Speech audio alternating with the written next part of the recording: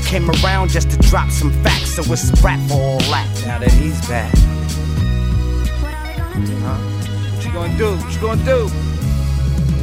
Now that he's back, the feedback is we need that. Welcome, Pewter Report readers, viewers, and listeners to a brand new edition of the Pewter Report podcast. You might be asking yourself, what? It's Friday. There's a new episode?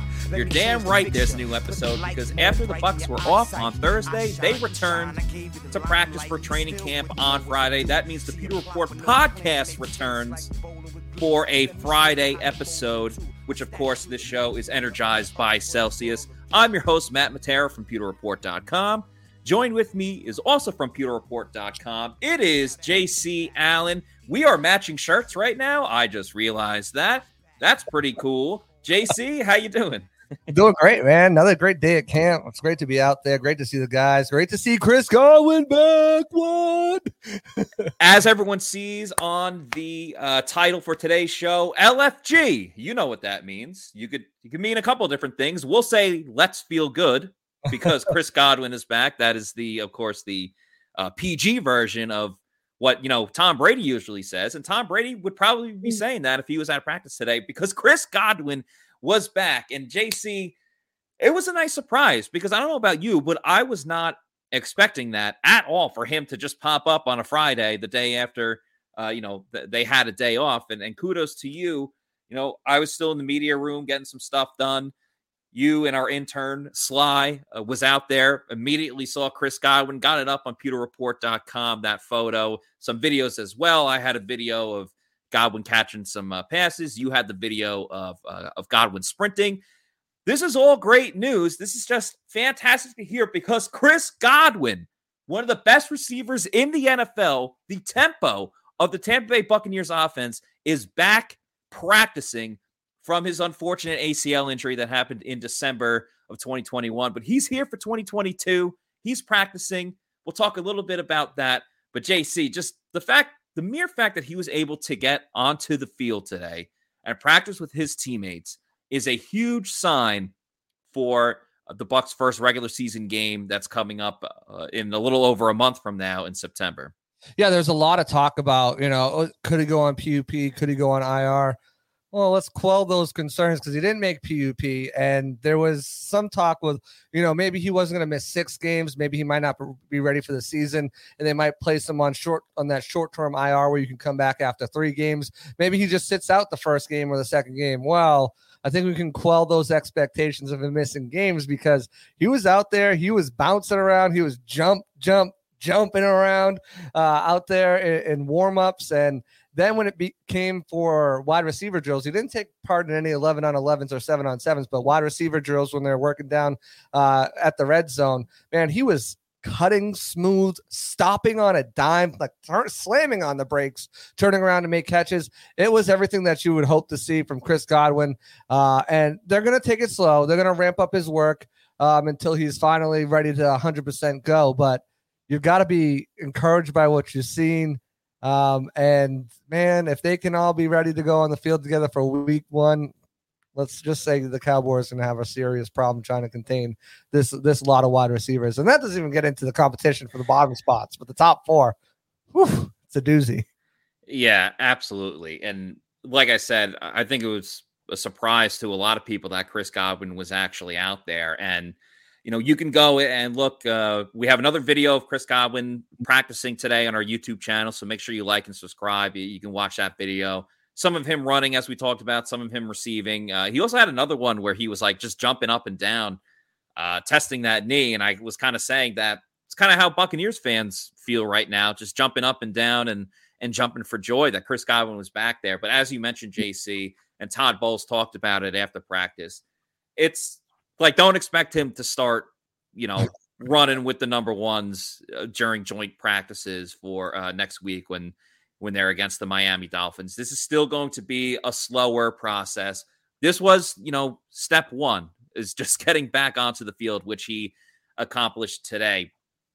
But, there's still a ways to go. And Todd Bowles said he's still not ready for team activities and everything like that. He ran around today, but running around is way different than running legitimate routes against other players in the secondary, especially when those guys are like Carlton Davis or Jamel Dean, who the arrow's pointing up with Jamel Dean, especially over the last couple practices. We'll talk about him a little bit later. But man, if they can just get all four of those top four wide receivers going, it's going to be a real issue for the rest of the league. And JC, I don't know how much you watched the preseason game last night, the Hall of Fame game between the Jaguars and the Raiders. It got delayed a little bit because of thunder and lightning. But I remember at halftime, they were talking, and Jason Garrett was one of them. Of course, he was the former head coach of the Dallas Cowboys. And they were talking about the fact that, it's the Bucks Cowboys week 1, and both teams have some questions at receiver just for the mere fact that, the Bucks lost Antonio Brown and they don't have Gronk there anymore as their top tight end, and how important Julio Jones is going to be. And Jason Garrett made this, this odd point. And I understand he probably still has a lot of connections and favoritism for like people that he has a relationship with in the Cowboys community. But he was saying the Cowboys have all of these issues at wide receiver between, Amari Cooper's not there anymore. Wilson got hurt. Michael Gallup obviously isn't there. They had another receiver that got hurt. But Washington, yes, Washington. And it was so odd because Garrett said, he was like, but at the end of the day, I'll still take my guy Dak, like with anyone. Dak with CeeDee Lamb and the running backs. It's not going to be easy against Tampa, but like I'm taking Dallas week 1 over Tampa Bay. And I'm just thinking, you're going to go with your guy Dak? And I like Dak. He's a great quarterback in this league, in my opinion. But we're talking about Tom Brady. And we're talking about Tom Brady with Mike Evans, who we will talk about in a moment. But Tom Brady with at least Mike Evans and Julio Jones and Russell Gage heading into that season, or that season opener. I like that a lot more than whatever Dallas is going to be dragging out for that first week of the season. I like CeeDee Lamb. He's a very good receiver. But like, everyone was bashing Zeke last season, and he didn't play well against the Bucs. I understand it was week 1. But I don't know. I thought that was a little absurd, might be a strong word, but I thought it was a bit odd that Jason Garrett, other than having just favoritism for the Cowboys because of his relationship there. Right. Weird to say you're going to take Dak over Tom Brady. Right. And you look at the offensive side, they lost a lot of people. Wilson, as you mentioned, Cooper's gone, and they have 2 guys out with injury, and Gallup, who said he's not going to be ready for week 1, and James Washington, who's not going to be ready for week 1. So you're pretty much rolling out CeeDee Lamb, and who else knows? And you think that's going to outproduce on offense from what the Buccaneers have? Yeah, Tony Pollard has done very well in a receiving and a rushing role, spelling Ezekiel Elliott. But the biggest question mark is on defense. Trevon Diggs, for all the 10, 11 picks he had last season, was burnt toast half the other time that he played. So how are you going to stop these guys is the biggest question mark. Like, they don't have the secondary and the cornerback group to match up against. If they go 4, and we've seen 5 wide actually from the Bucs quite a few times with Leonard Fournette or Rachaad White rolling outside. Not sure if I'm supposed to say that stuff, but surprise. If they do stuff like that, there's no answer for the Cowboys to match up with them defensively. And that's where I think, you can take Dak over whoever you want, but if you can't stop Tom and what he's got, then good luck, because the Bucs are poised to be able to stop what Dak and what he's got. Yeah. Another important thing that really you can't match up against is the Fast Brand protein bar. I mean, the Celsius Fast Brand protein bar, protein brands as they got here, it's better than any other protein bar that's on the market. Celsius makes these Fast Brands, and they are delicious. You got the salted caramel peanut crunch along with the white chocolate cookies and cream, and they are absolutely delicious. They taste like candy. 20 grams of protein in these bars, so you are packing a punch when it comes to the protein. Like I said, the taste is great, but even more importantly, it's great for if you miss breakfast, or if you need something to hold you over until your next meal, or you're about to go pump some iron, hit a workout, but you want something in your stomach, but you don't want to be too full. That's where the Fast Brand protein bar comes in. Very versatile in multiple different ways to have it in situations that you're in. And you can go to Amazon.com to make sure that you can order them every 2 weeks, 3 weeks, whatever you want it to be. Go to Celsius.com as well. Click on the store locator to see where you can find them if you don't want to order them on Amazon. But shout out to the Fast Brand protein bars, 20 grams of protein, and they are delicious. Here is the salted caramel peanut crunch, and here is the white chocolate cookies and cream. That's what they look like. Go out and get them and support our fellow sponsors. JC, let's talk about the other two guys that we mentioned that were not at practice. Tom Brady was not there for the second practice in a row. He was given an excused absence. That's all we know. That's all that Todd Bowles iterated after practice. The other guy, he was there to start it. Unfortunately, he got injured about midway through practice, and that was Mike Evans. He left with a what's been described as a mild hamstring tweak, and obviously that's unfortunate. And you gotta, put your radar up a little bit more, get those antennas going. But we've seen Mike obviously play through a lot of injuries, and we've seen Mike, especially in training camp, go through these hamstring tweaks, like all the way back to feels like the last 3 or 4 seasons. Mike usually gets something, at some point during training camp. I'd almost, in a really weird way, I'd never want an injury on anyone, especially Mike Evans. But if like someone is going to get these minor hamstring tweaks, I would rather it right now than say, a day or two before the third preseason game. And then you're thinking, oh my God, there's only a week or two before the season. Is Mike Evans going to be okay? I'd be very surprised if we see him at all over the weekend, just given that there's so much more time before the season. And we saw in mini camp, guys were held out who probably could have practiced, but it was just easier to just let him sit out and get healthier. I think that's going to be the case for Mike. But at the end of the day, when one of your star players leaves practice at all, it's a little bit of a cause for concern. Right. Yeah. And the Bucs have done a great job with their sports science department in preventing these soft tissue injuries. Unfortunately, it can happen. I mean, it just, you're going out there, you're competing as hard as you can. And especially in Mike's case, it's happened a few times. Some reassuring news. Jordan Schultz came out, who's one of the NFL insiders, came out and said he was told it's it's a minor hamstring injury and there's nothing to worry about. Telling Bucs fans to breathe easy, that he should be back on the field relatively soon. I would expect them to hold him out probably for the rest of the weekend. There's Saturday and Sunday practices before Monday off.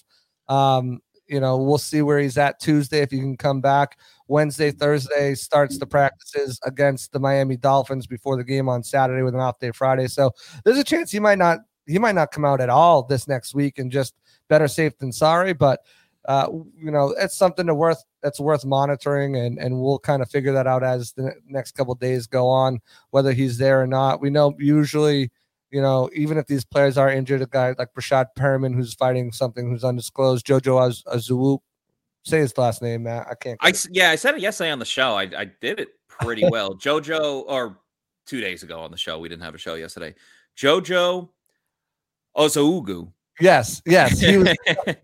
He missed practice, and they've been out for a couple days, so we'll see about those. And same thing with Troy Warner was a new one that missed practice today after he came down with an interception on Wednesday from Kyle Trask in the end zone. So those things are worth monitoring. And just like Mike Evans, when they're back, obviously keep it tuned to PewterReport.com and Pewter Report Twitter, and we'll let you know when we see him back on the field.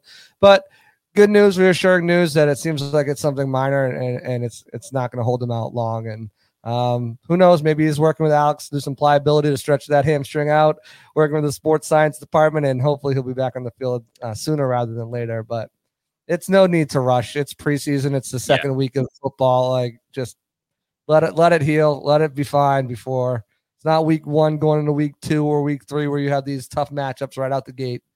Make sure he's ready. He's probably at the TB12 facility right about now, I would guess. Also, we should point out, we mentioned all the guys that were not participating. One guy that did come back after missing 2 practices, Giovanni Bernard. He was back. Giovanni Bernard. I can't do the tongue roll that Stephen Shea does really well. But Giovanni Bernard was back, which was good because Keyshawn Vaughn, unfortunately, was not practicing for whatever reason that was. And to go back to Mike Evans, he's in clearly a different category in a situation than someone like Brashad Perriman, who Perriman needs to be on the field to earn a roster spot because he's in that competition with all the other guys at wide receiver that we've talked about for multiple podcasts now. Mike Evans has his role. He's a future Hall of Famer / Ring of Honor member. So he doesn't need to push himself against like the Dolphins next week where someone might like Perriman probably has to. Right. This also gives another opportunity, again, going back to the fact that Chris Godwin probably won't really be participating much in those joint practices either. This is a great opportunity, whether you're reporters like ourselves, whether you're a Bucs fan or an NFL fan. I think it's going to be fun to see like Russell Gage and Julio Jones as essentially, wide receiver 1 and 2. It's like if you were to take an alternate universe, like all NFC South team, and like you had Tom Brady and Julio Jones, like both in their primes, and they were both in the NFC South at the same time. That would be really fun. And I'm not saying Julio Jones is in his prime, but anymore, he's clearly not, especially with the injuries. But the way that so many people, whether it's Carlton Davis or even Russell Gage himself, the way that they've talked about Julio Jones, just like, yeah, he looks good, he looks healthy, and when he's healthy, he's still an unstoppable guy. I think that'll be very exciting to watch for the practices this weekend, but for joint practices too. Of course, we don't want to look too far into the joint practice future of like who's going to be available and who's not. But I think the idea of Gage and Jones as wide receiver 1 and 2, and then fill in the blanks after that with the other wide receivers. I don't know. I'm interested. I'm excited for that. Right, and it's going to be a great opportunity. I mean, like you said, don't expect much of Godwin next week. And depending on how they play this Evans case out, not only do we get Gage and Jones, but we're also get a good look, and these other guys will get a good look at some significant reps to try to make their case to earn this spot. With both of those guys out, it's going to give guys like Tyler Johnson, Scotty Miller, if Rashad Perriman can get back, Jalen Darden, Devin Tompkins, all those guys are going to have this opportunity now to step up and get extra reps because Godwin, Evans, and even Julio Jones to an extent, they've been pretty limited with him. Yes. We'll see how much he can get down schematically and install-wise and see how much he's going to be a contributor. But just like with Tom Brady being out and Kyle Trask and Blaine Gabbert getting those extra reps, is going to create extra reps for the wide receivers. And shout out to Giovanni Perez for thank you, Giovanni. Tom Brady with the $5 super chat saying too much overreaction of Tom missing practice. I agree. I hope his family is okay though, because it sounds like family related, and not too long ago his mom was sick. So all we know is an excused absence. We don't know why. We don't know if we'll ever get into it or the reasons why. We'll kind of figure that out down the line. But I agree, Giovanni. I think it's kind of a little bit blown out of proportion. If it was an unexcused absence or a second veteran rest day, then I'd be a little bit cautious. But the fact that it was an excused absence, and obviously his birthday was on Wednesday, and the news came out Wednesday morning. Yeah. I understand. I understand why people want to like connect the dots and things of that situation. But at the end of the day, like Brady is not, I said this the other day on the podcast, like that's all the Dolphins issue. They got the fines and the suspensions and all of that stuff. Brady, I understand, was in the middle of it, but he's not getting fined. This is a team issue with Miami. Nothing to do with Brady as far as like controversy of getting suspended or anything like that. No issue with that at all. Nothing that's really going to hurt the Bucs. So as Frank says, maybe a hangover birthday. Could be. We don't know. Tequila, Yeah, absolutely. I do want to bring up though, JC, just what you mentioned about Julio Jones and that he really hasn't been utilized too much. I agree with that, but I'm not concerned with it either because he signed on the first day of training camp. So we've mostly seen him just do the short intermediate routes a lot of the time. Haven't really seen him really, book it down the field too much today. He did a little bit, but again, he wasn't working with Tom. He was working with Blaine Gabbert. And, the highlight play that he made, the touchdown against Jamel Dean the other day at practice, that was in the red zone. So it wasn't even like he really went deep or anything like that. It's the same thing with Kyle Rudolph, who signed a couple of days before training camp started. It's going to take these guys a little bit of time, one, to get chemistry with the quarterbacks, two, just to understand the playbook and how he fits. And each guy obviously has their role. So to anyone that really thought, and I'm not calling out anyone specifically, but to anyone that was thinking, oh, Julio right away is going to be catching 40-yard passes down the field and doing all this stuff, that's not to be expected right away. And I think, too, it's more about Kyle Rudolph hit the nail on the head, right? these guys are veterans. Julio's a vet. Kyle Rudolph's a vet. They're very smart players. It's more about the nuances, right? He's like, I can get the playbook down all I want, but it's more about, okay, now I need to go on the field. And what is Tom like in this certain situation? What are the nuances that he likes? If he gets this look, what does he expect from me?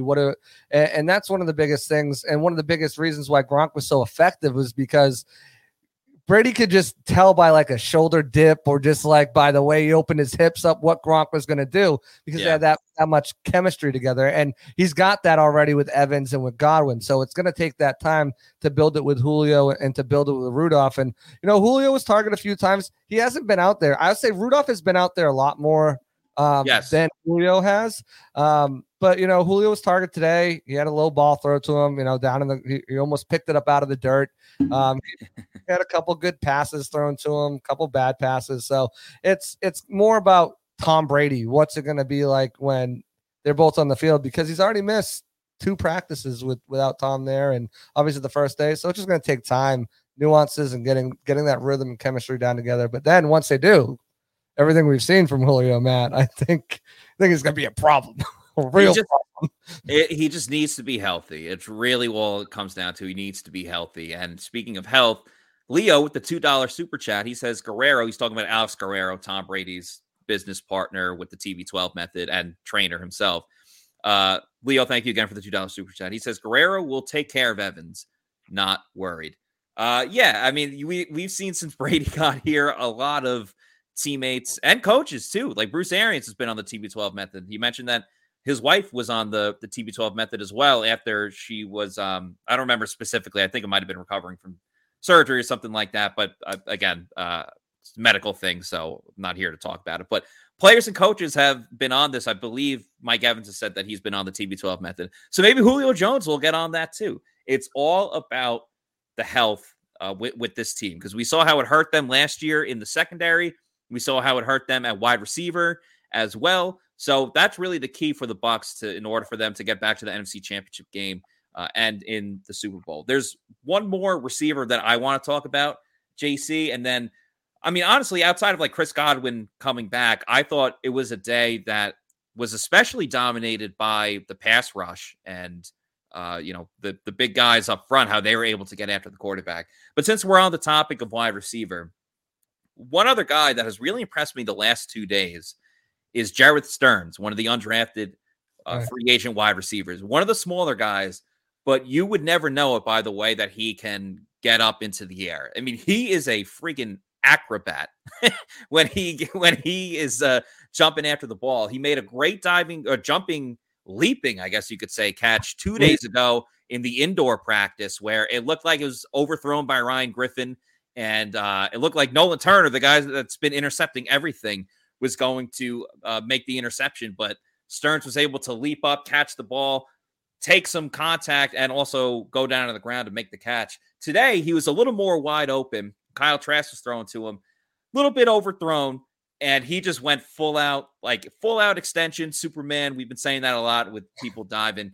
He went full out Superman, made the catch, came up with it. I know he's a small guy, but he's just such an exciting player to watch. And I wrote in the Bucs Camp Insider today, which go and check it out right now at PeterReport.com. If you haven't, JC contributed to it. Our intern Sly wrote something in it as well. And I said in the Bucs Camp Insider, there's a lot of competition going on at wide receiver. I don't necessarily know if he's going to make the 53-man roster, but he's a really exciting player to watch. So could he earn a spot on the practice squad? Yeah, absolutely. And I think there's an opportunity as a kick returner as well. But if he keeps making plays like that, I mean, obviously he has to get to the grimy areas and actually create separation and make plays. He still needs to do all of that, but he's showing out. He's showing some stuff with these athletic plays, and it makes it a really exciting thing to watch. Yeah, and then what I think you're underselling that catch in the indoor on Wednesday too. Not only was Nolan Turner right there, he leaped like probably half of his body height. The guy's only 5'7", 5'8", and he was in triple coverage too. There was 2 other defenders around him too. I'm just looking at my notes.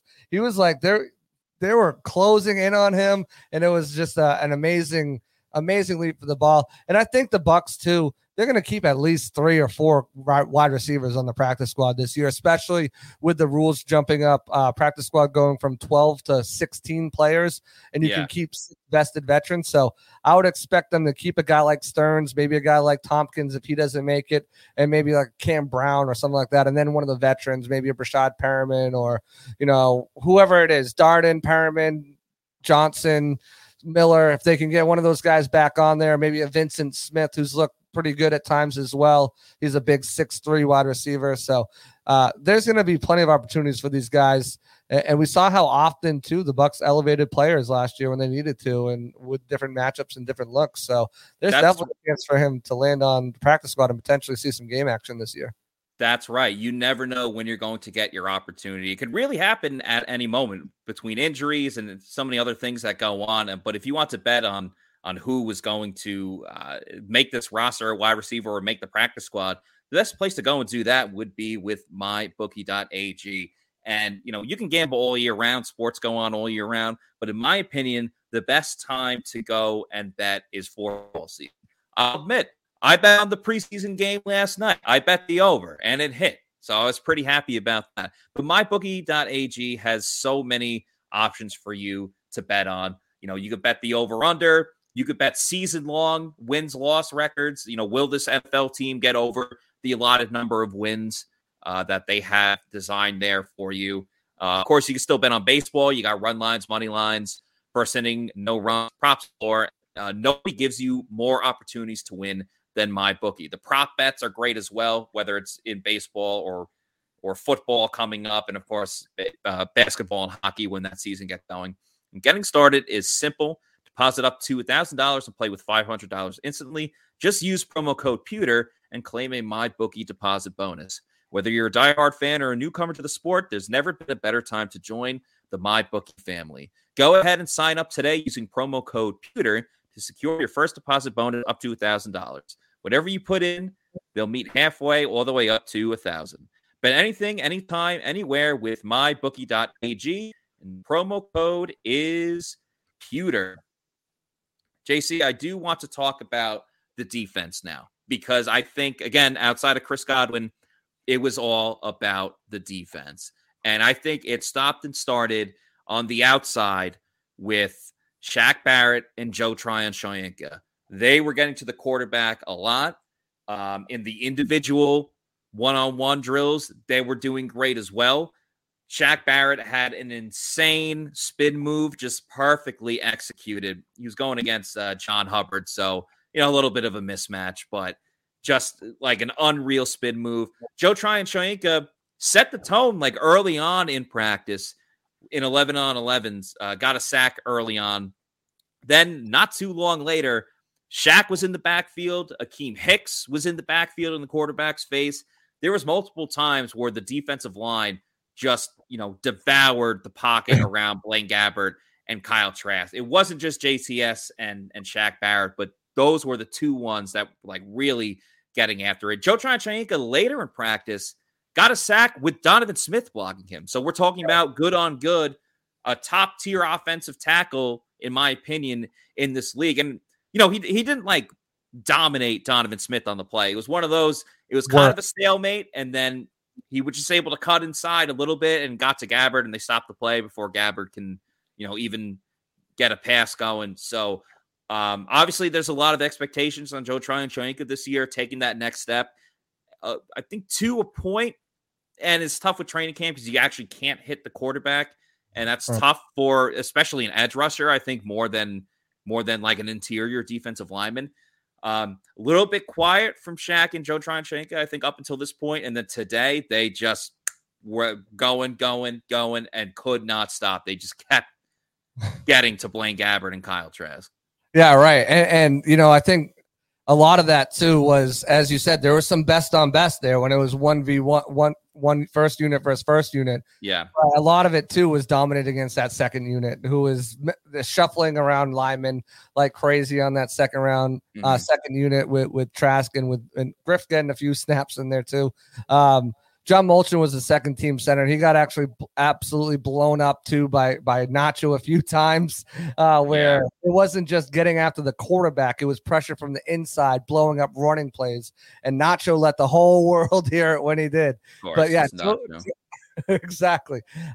Tryon, man, Tryon Shoyinka, rather, he does. He looks good as advertised. That speed, that athleticism, that strength, that never quit dogging him hustle, like that play against Donovan Smith, where he just, he could have rode it out, but he kept working and got to the quarterback. So Shaq, he had a really nice stunt on Wednesday coming up the middle to get the sack too. It was interesting to see him twist around like that. So they're utilizing him in different ways and to get after the quarterback. And so far there's been some success for sure. And not just with these guys, with some of the guys in the back end too. Cam Gill had a would-be today. Elijah Ponder's been putting really good pressure on the quarterback.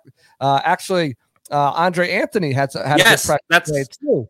That's the one I wanted to mention. He had a really good first step and speed to the outside, which we've been looking for. I was almost like, oh, who's that? Oh, Andre Anthony, like making a play. Good for him. Right. So, we're seeing, and this is the thing, right? And everyone's kind of clamoring, well, before, Jensen went down and now it's center, but everyone was clamoring for outside edge help. They need some outside edge help. This is what the Bucs want to see. They want to see those younger guys step up on the back end and see what they have in them against the Miami Dolphins in joint practices, against the Miami Dolphins in that game. And if they like what they see, maybe they don't add an edge rusher, or maybe they do. It's not like they couldn't have. I mean, Anthony Barr signed for $3 million with the Cowboys, and it's not like I didn't think he was the best fit if you're going to bring an edge rusher in. But the Bucs have $9 million to spend. I mean, they $9.5 million. They could have afforded Anthony Barr, and if Anthony Barr is commanding $3 million after what he's been doing, and Carlos Dunlap commanded $8 million, you have to think Trey Flowers coming off in injury and Carl Nassib, who I think are the most likely candidates at this point that can actually come in and make an impact. They're going to command $3 million or less. So the Bucs can afford them. It's just, let's get a look at what the guys behind Tryon and Shaq can do. And I think so far they've been impressed by them. And it will be a huge determination if they can continue that next week during joint practices, which we all know they learn a lot more about their guys during joint practices normally than they do a game. Game still is great for situational plays and mental awareness, but as far as what they look like in a as an evaluation standpoint, the joint practices help, and so far those guys have been showing up. Yeah, agreed. And I do think it's going to be really critical for, some of the other guys like Gill that we talked about. Like, for example, Gill did have some really good pass rushes during 11-on-11s today. But, like, in the individual ones, the knock on Gill is that he just doesn't have the size. He's really fast. He just doesn't have the size. And, that came up in the one-on-ones, which to me is some of the most exciting things you'll see at training camp. So, like, I went over and took note of a lot of it. I'll go down the list of like some of the matchups that I noticed and some of the fun things that I saw. But Gill went up against Josh Wells, and it was just one of those things where as soon as Josh Wells got his hands on him, he was done. He's never going to like overpower someone like Josh Wells, who's the backup tackle for the Bucs. The size difference is just so present there that he has to get that first step or it's over for him, unfortunately. And I want to hear what because I know how much you love watching one-on-ones, offense, defense, best versus best. So I let you go watch that today. But with Gill, you quick, let me? You let me? No. I didn't let you, but I mean, you want to go? Whatever. I'm just busting your chops. No, but I think the thing about Gill too, right? Before you get into it, is he's a down and distance guy. We're talking 3rd and 10, 3rd and 12, 3rd and 14. That's when you send him out there because the tackles are going to have they naturally drop back because they know it's coming, right? So they're taking a step back. When you're in that type of situation, it's a lot. It's a much different scenario. So with Cam Gill, core special teamer, plays on all special teams units, and he's impactful that way.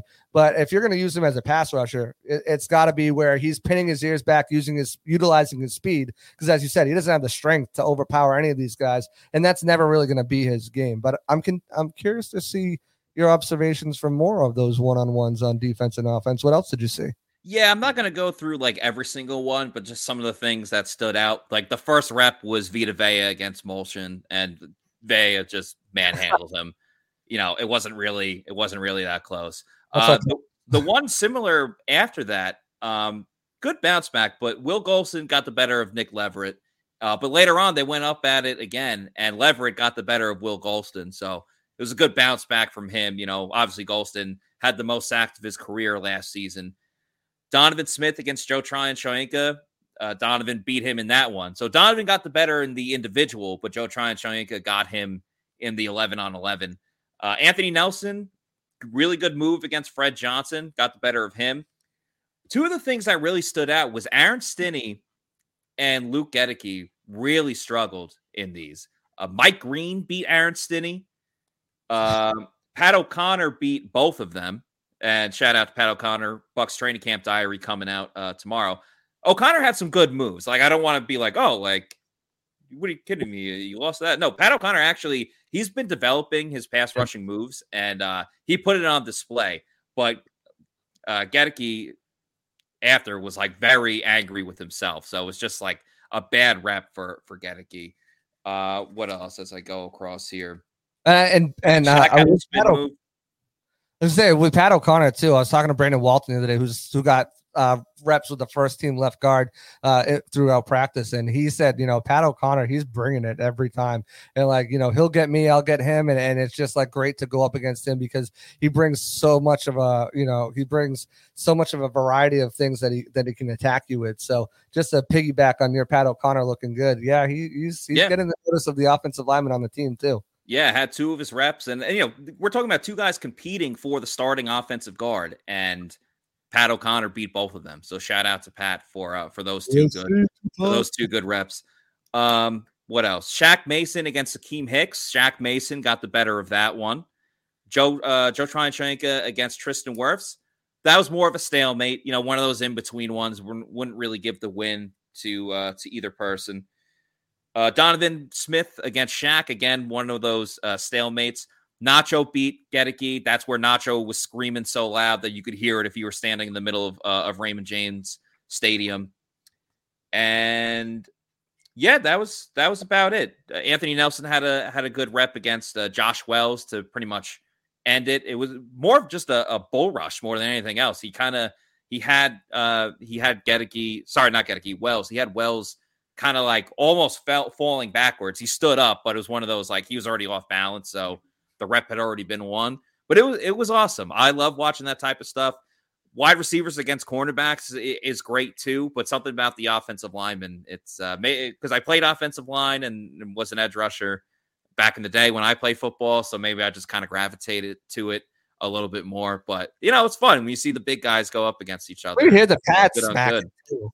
Yes, even with the the thing that they wear on top of their helmet now, it's still makes it a lot of fun.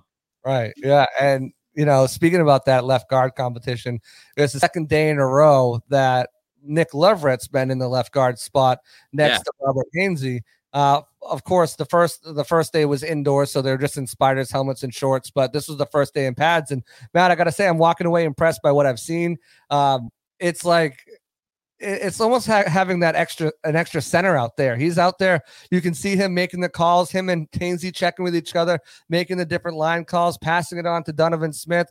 And I spoke with him after that practice on Wednesday, and he said, playing next to Hainsey in that left guard spot, it makes it so much easier because we're both seeing and identifying the same thing. So when the play starts, we both know what we're looking for. We both know where to go. And then even Donovan said having that communication next to for someone who knows the calls, knows and can relay them and communicate them and point out something that maybe Hainsey doesn't see because he's got that experience recently and last year too playing the position is really going to help. And I mean he obviously like you said, he got beat by Will, then he beat Will. There's going to be peaks and valleys up and down. That's what no one's going to be 100%. Every single play. That's and it's going to happen when you have a top 5 offense and potentially a top 5 defense going against each other. They're going to best each other. But he had some really good plays. One play in particular where he just shoved Nacho out of the play. Just threw him out of the backfield. So I was very impressed by these guys. Continue to be impressed as they continue to learn and grow. Hiccups, of course. I'm not saying they're second coming of, Jensen and Marpet, but I've definitely been impressed by what I've seen, getting them thrown in the competition. Bowles says he's not worried about that center spot. That I don't think they're really going to look on the outside unless these guys really struggle, which I don't see it coming. And I think that continued reps and continued building that continuity together is really going to help them once, next week comes along with the joint practices and potentially if he can win that spot, if Leverett can win that spot, it could be a sneaky, good combination between having him and Hainsey there, both two guys that know both positions. So. Yeah, the Bucks are in an interesting spot, especially when it comes to the center position, because everyone's talking about Treader, bring him in. But the Bucks have to find out if Hainsey is going to be the guy. On the flip side, they have to have a cutoff date, and I think it's at some point in between after the first preseason game and before the second preseason game, where if Hainsey isn't going to be the guy, you can't go on too long and then bring in another player, because that player, that center, is going to be behind the 8 ball too. And they're going to have to catch up, and they might not be ready, like playbook-wise and install-wise, by the time that first regular season game gets there. So, obviously, they want Hainsey to do well, because then it saves them money, of course, because they don't have to, sign someone else. And I'm curious to get your opinion on this, because wasn't it a couple days ago, like Stinney got the number 1 reps, and then now they went to Leverett. I don't know if we've seen. Correct me if I'm wrong. Like Gedeke hasn't really gotten the number 1 reps too much. Luke Walton was up there, but that was pre-pads. So. Yeah, and that's a lot of it too. Like we really got to see when the pads have only been on for a couple practices. We got to see like a full week of that. But I'm curious if they're gonna keep rotating these guys as the number 1s, or I guess it's still pretty early just to be like, all right, you're our number 1. I think they're going to continue just to keep rotating them. And right now it's Leverett's, opportunity. Obviously, I think the joint practices, as we talked about, will be very telling. And that preseason game will be very telling, depending on who's actually playing. Like, I don't expect Smith or Wirfs to play, but obviously they have to find out who's starting at left guard. So I'd imagine all those guys will be in there for that game against the Dolphins. Yeah, I think that's it. I think you hit the nail on the head, too. I think by the second Tennessee Titans joint practice, they're going to know if Stinney's going to be the guy or not. They're going to have that figured out. And, I wouldn't be shocked, too, to see Leverett get some snaps at center against the Dolphins, or again in the game, at the very least at the game, to just kind of test him out as well. But, you have to have that certain, okay, we're going with them, or we need to bring somebody in, because the install, the playbook, centers are one of the smartest players in the game. Usually they know everybody's position. And the guys that we're potentially talking about are very smart. JC Treader, if he's still available, and he's the guy they feel comfortable with, although, they might not, from certain whispers, or even a Matt Paradis, but he's coming off an ACL tear in November. Yeah. Other than that, I mean, the cupboard's bare. You're looking at Billy Price and Trey Burke and former Bengals cast-offs. Who had one of the worst offensive lines in the league despite going to the Super Bowl. Right. So you're not looking at any really good options out there. And I don't think they're going to need to be honest. I think the more I listen to these coaches, their players, see with my own eyes the improvement day after day. I mean, we heard from Bowles himself. He's not going to go up against anybody stronger, maybe quicker, but anybody stronger than Vita Vea and Hakeem Hicks. Yeah. Like, if you can't handle those two guys, if you can handle those and hold your own on continuous reps, because it's not like he's got a bad rep, good rep, bad rep, good rep. He'll stack together some good reps before he gets beat. We'll see. I mean, we'll see. I mean, They got the Dolphins coming. Their defensive linemen they're nothing to slouch about. So that'll be the first big test to see how he handles a different body type, a different style of defensive lineman, and on a different team who's, because these guys watch film of themselves. Yeah. and you're picking up tendencies that Vita Vea does. Okay, well, Vita does this. I know that I can do this and use my technique to beat him here. Same thing with Akeem Hicks or whoever else is coming. That goes for the entire roster. They're picking up tendencies after practicing over them and watching the film of them practice over there. It's like, oh, Carlton does this when I do this. So I can, if I do this route or this move, I can get behind Carlton Davis and make a catch. It's all over the roster. So getting those reps against a different team in practice are huge. And that's going to be the big telling point where they're at with all these offensive linemen and all the other backup players too, and especially some of the rookies as well.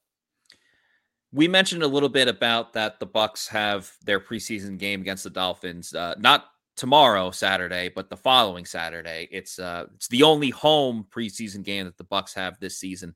And, one of the awesome things about going to, a home football game or your favorite team's football game is the tailgating before the game. Oh, yeah. And the best beer to tailgate with is, of course, Pirate Republic, which is the official beer of PewterReport.com.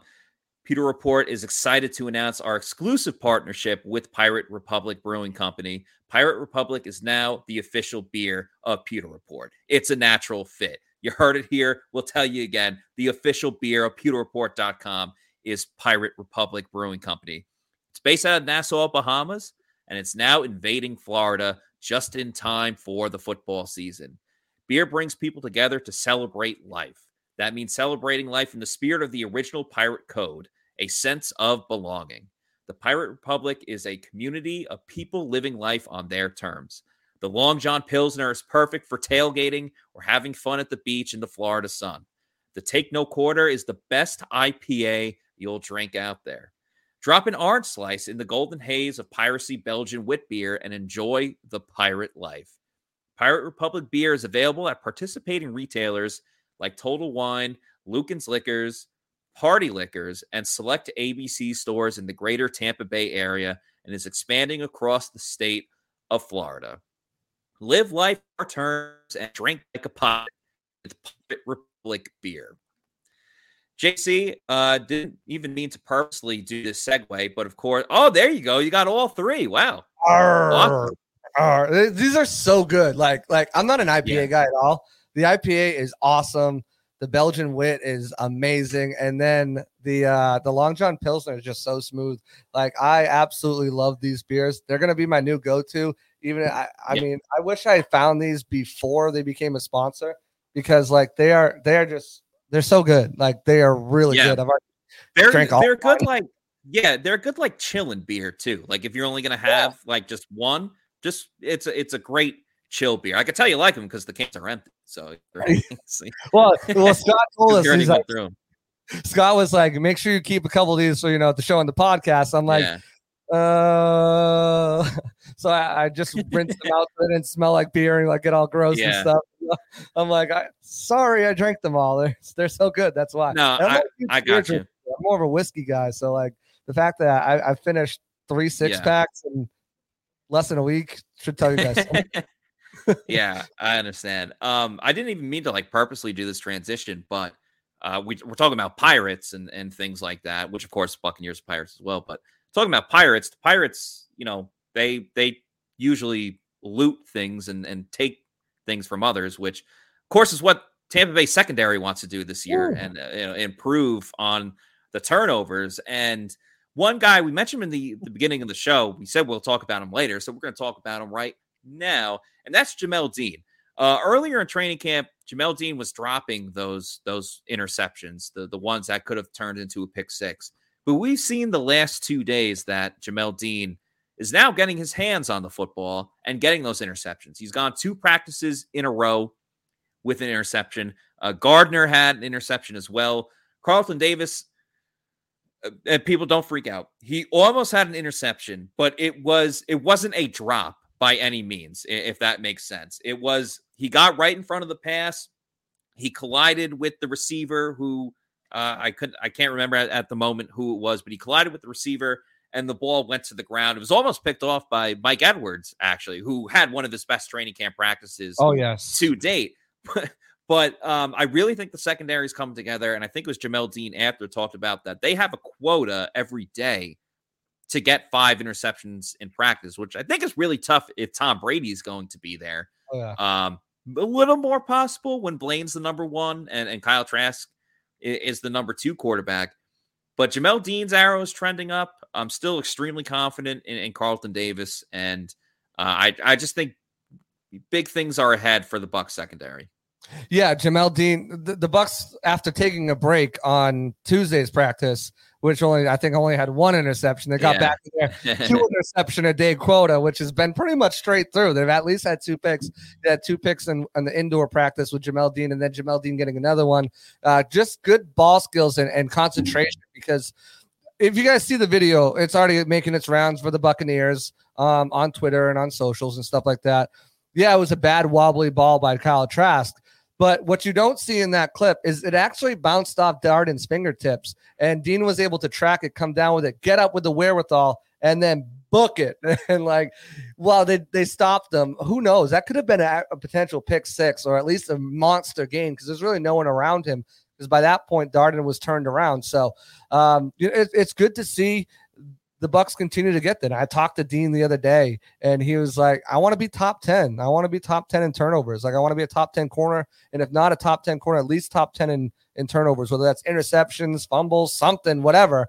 And, I spoke to him, I messaged him later on after practice today, and I was like, bro, you manifested that. Like, you I want to, right the day after I talked to him, he gets back-to-back picks. So, it's very encouraging. He's still seeing time with the number 2s. And, Matt, I got to wonder when that's going to stop, because he's clearly been making more plays than Sean Murphy-Bunting, who's been rolling with the 1s. Sean Murphy-Bunting hasn't had any – I don't think he's made any plays, really. I haven't seen him make any pass deflections. I haven't seen him make it – he certainly hasn't made any interceptions. And I see them playing him a lot off the line.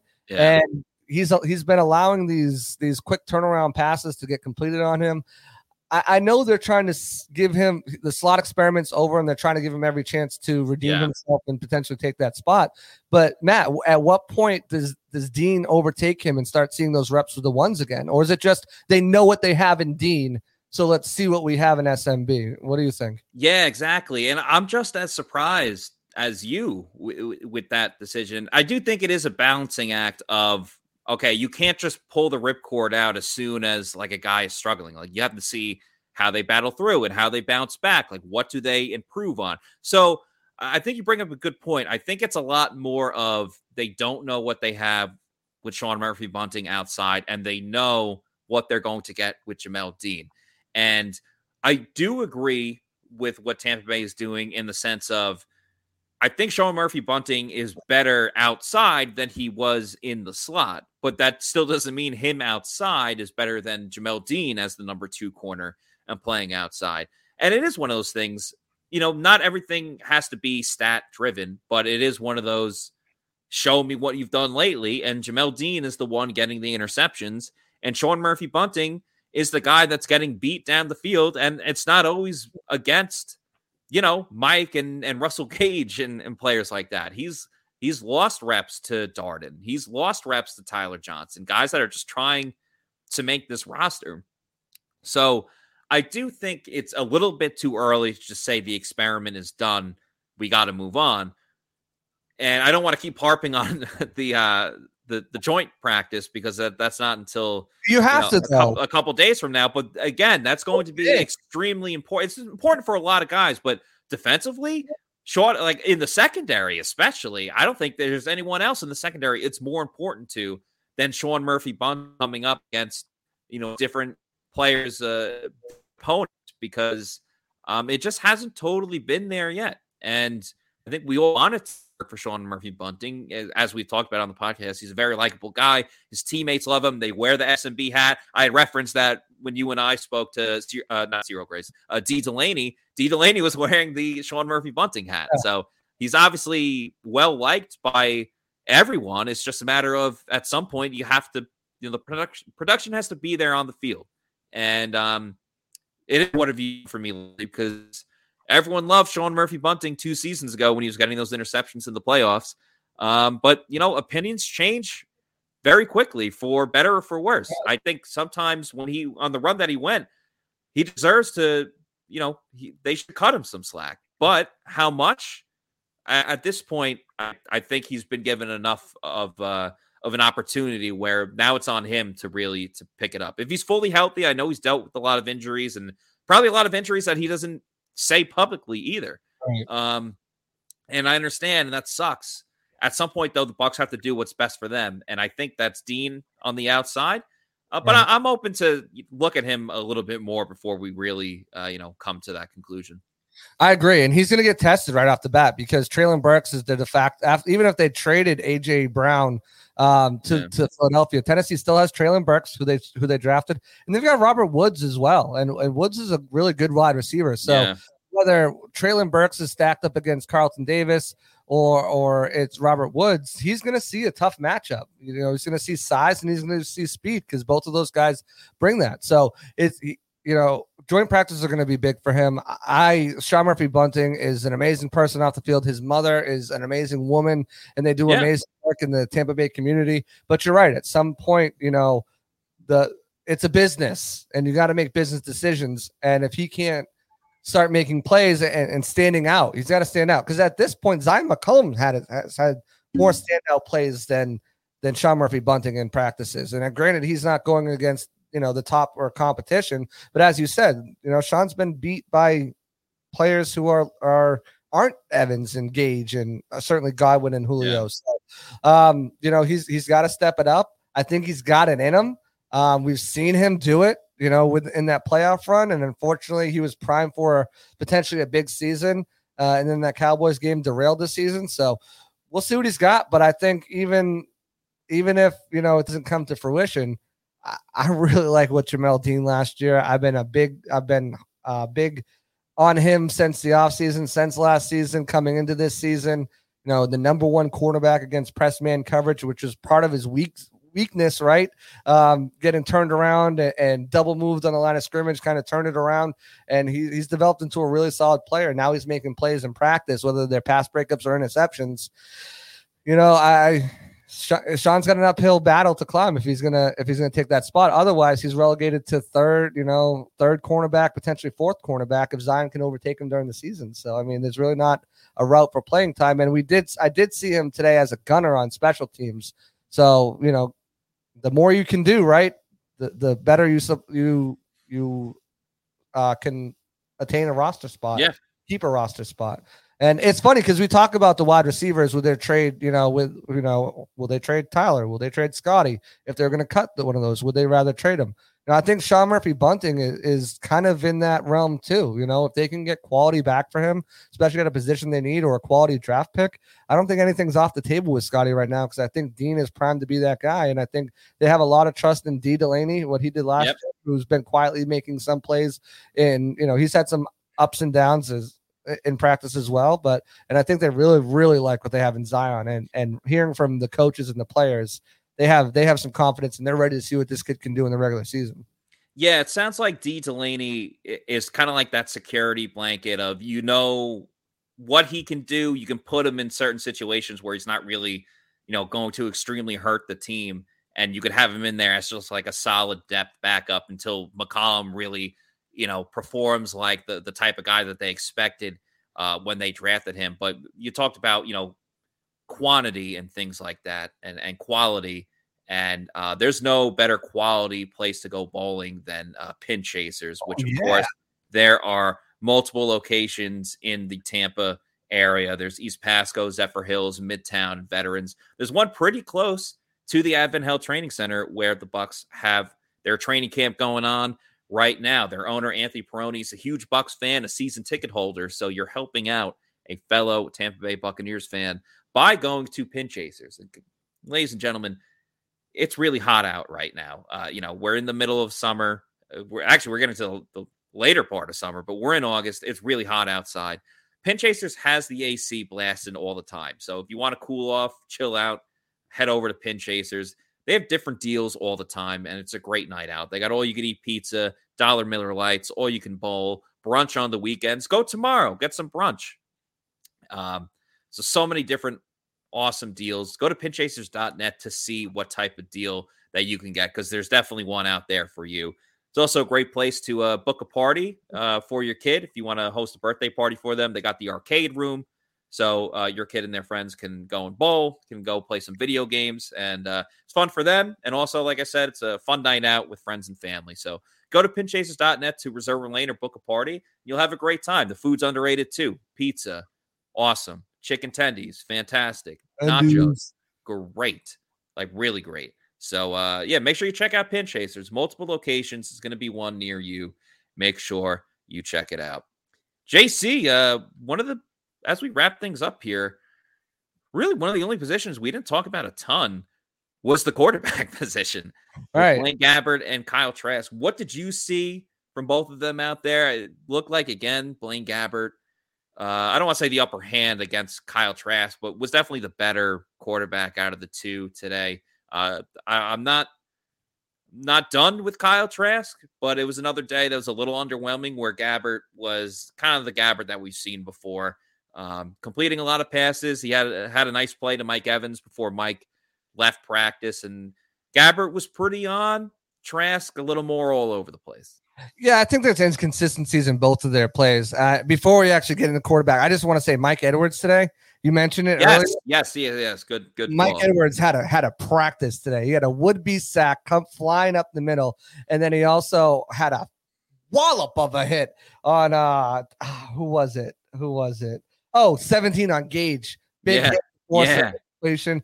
He had a big hit. Keanu Neal too had a big hit on Jarrett Stearns, who we talked about. It would have been a touchdown, but Keanu came in and just knocked it out. So good play from the safeties too. We talked about the corners, but good play from the safeties as well, showing that, thumper, because Mike Edwards isn't known for a guy who's going to lay the hit on you.